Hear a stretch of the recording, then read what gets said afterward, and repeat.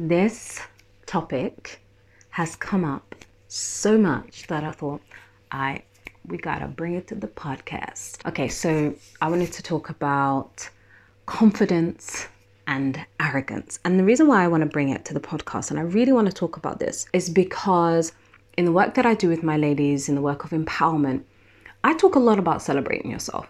Right? I talk a lot about celebrating your wins and actually noting them down and creating your own little journal of celebrations and almost kind of loving on yourself, right? Not almost, actually loving on yourself, right? And I talk about this a lot with the ladies on my programs and a lot with the ladies that I work with because it's such a big deal, right? And the thing that I get a lot when I'm first telling ladies, like, listen, we got to celebrate. What are we celebrating? Is I'm scared of celebrating myself. I'm scared of bigging myself up and being my own hype man or hype woman and really basking my own light because I'm worried that I'm going to become an arrogant person. Or I'm worried that this act of celebrating myself is an act of arrogance. So I've said it enough times to my ladies, right,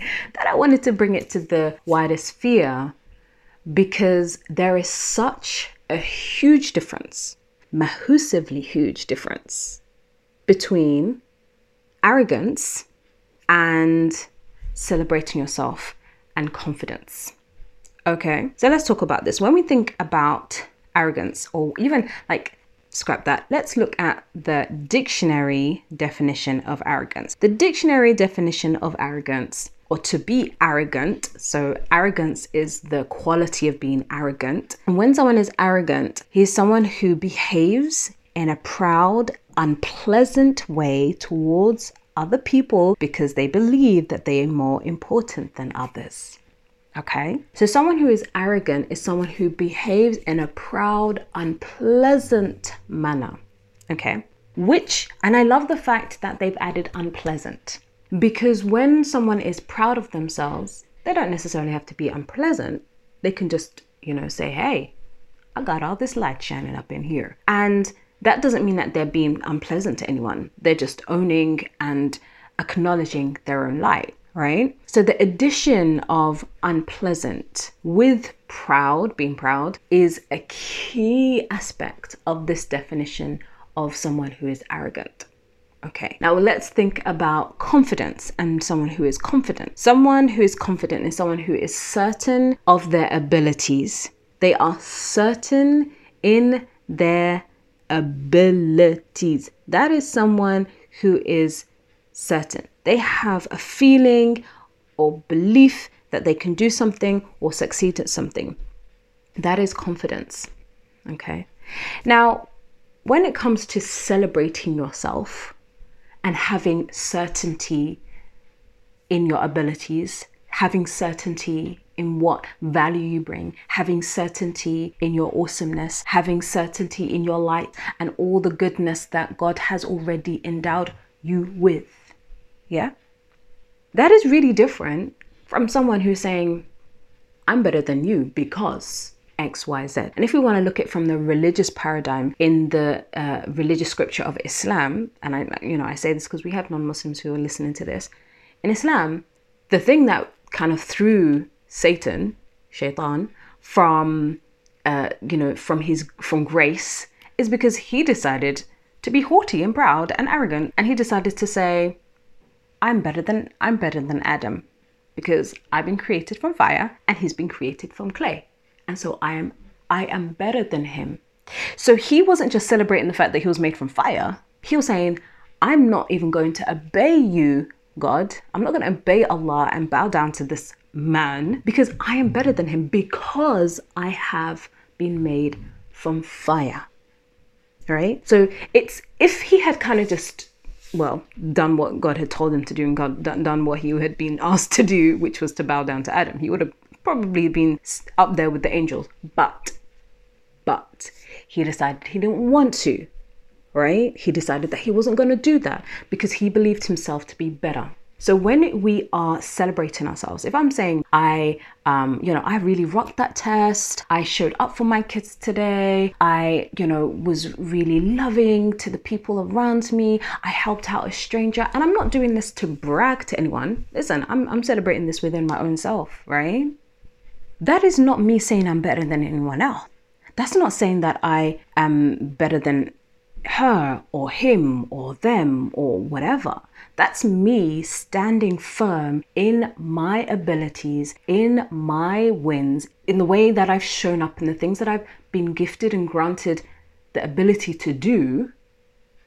And that's separate from anyone else. I'm basking my own light. And this is really important. It's really important that we are able to distinguish the difference between having confidence and celebrating ourselves and being arrogant. The two are not the same.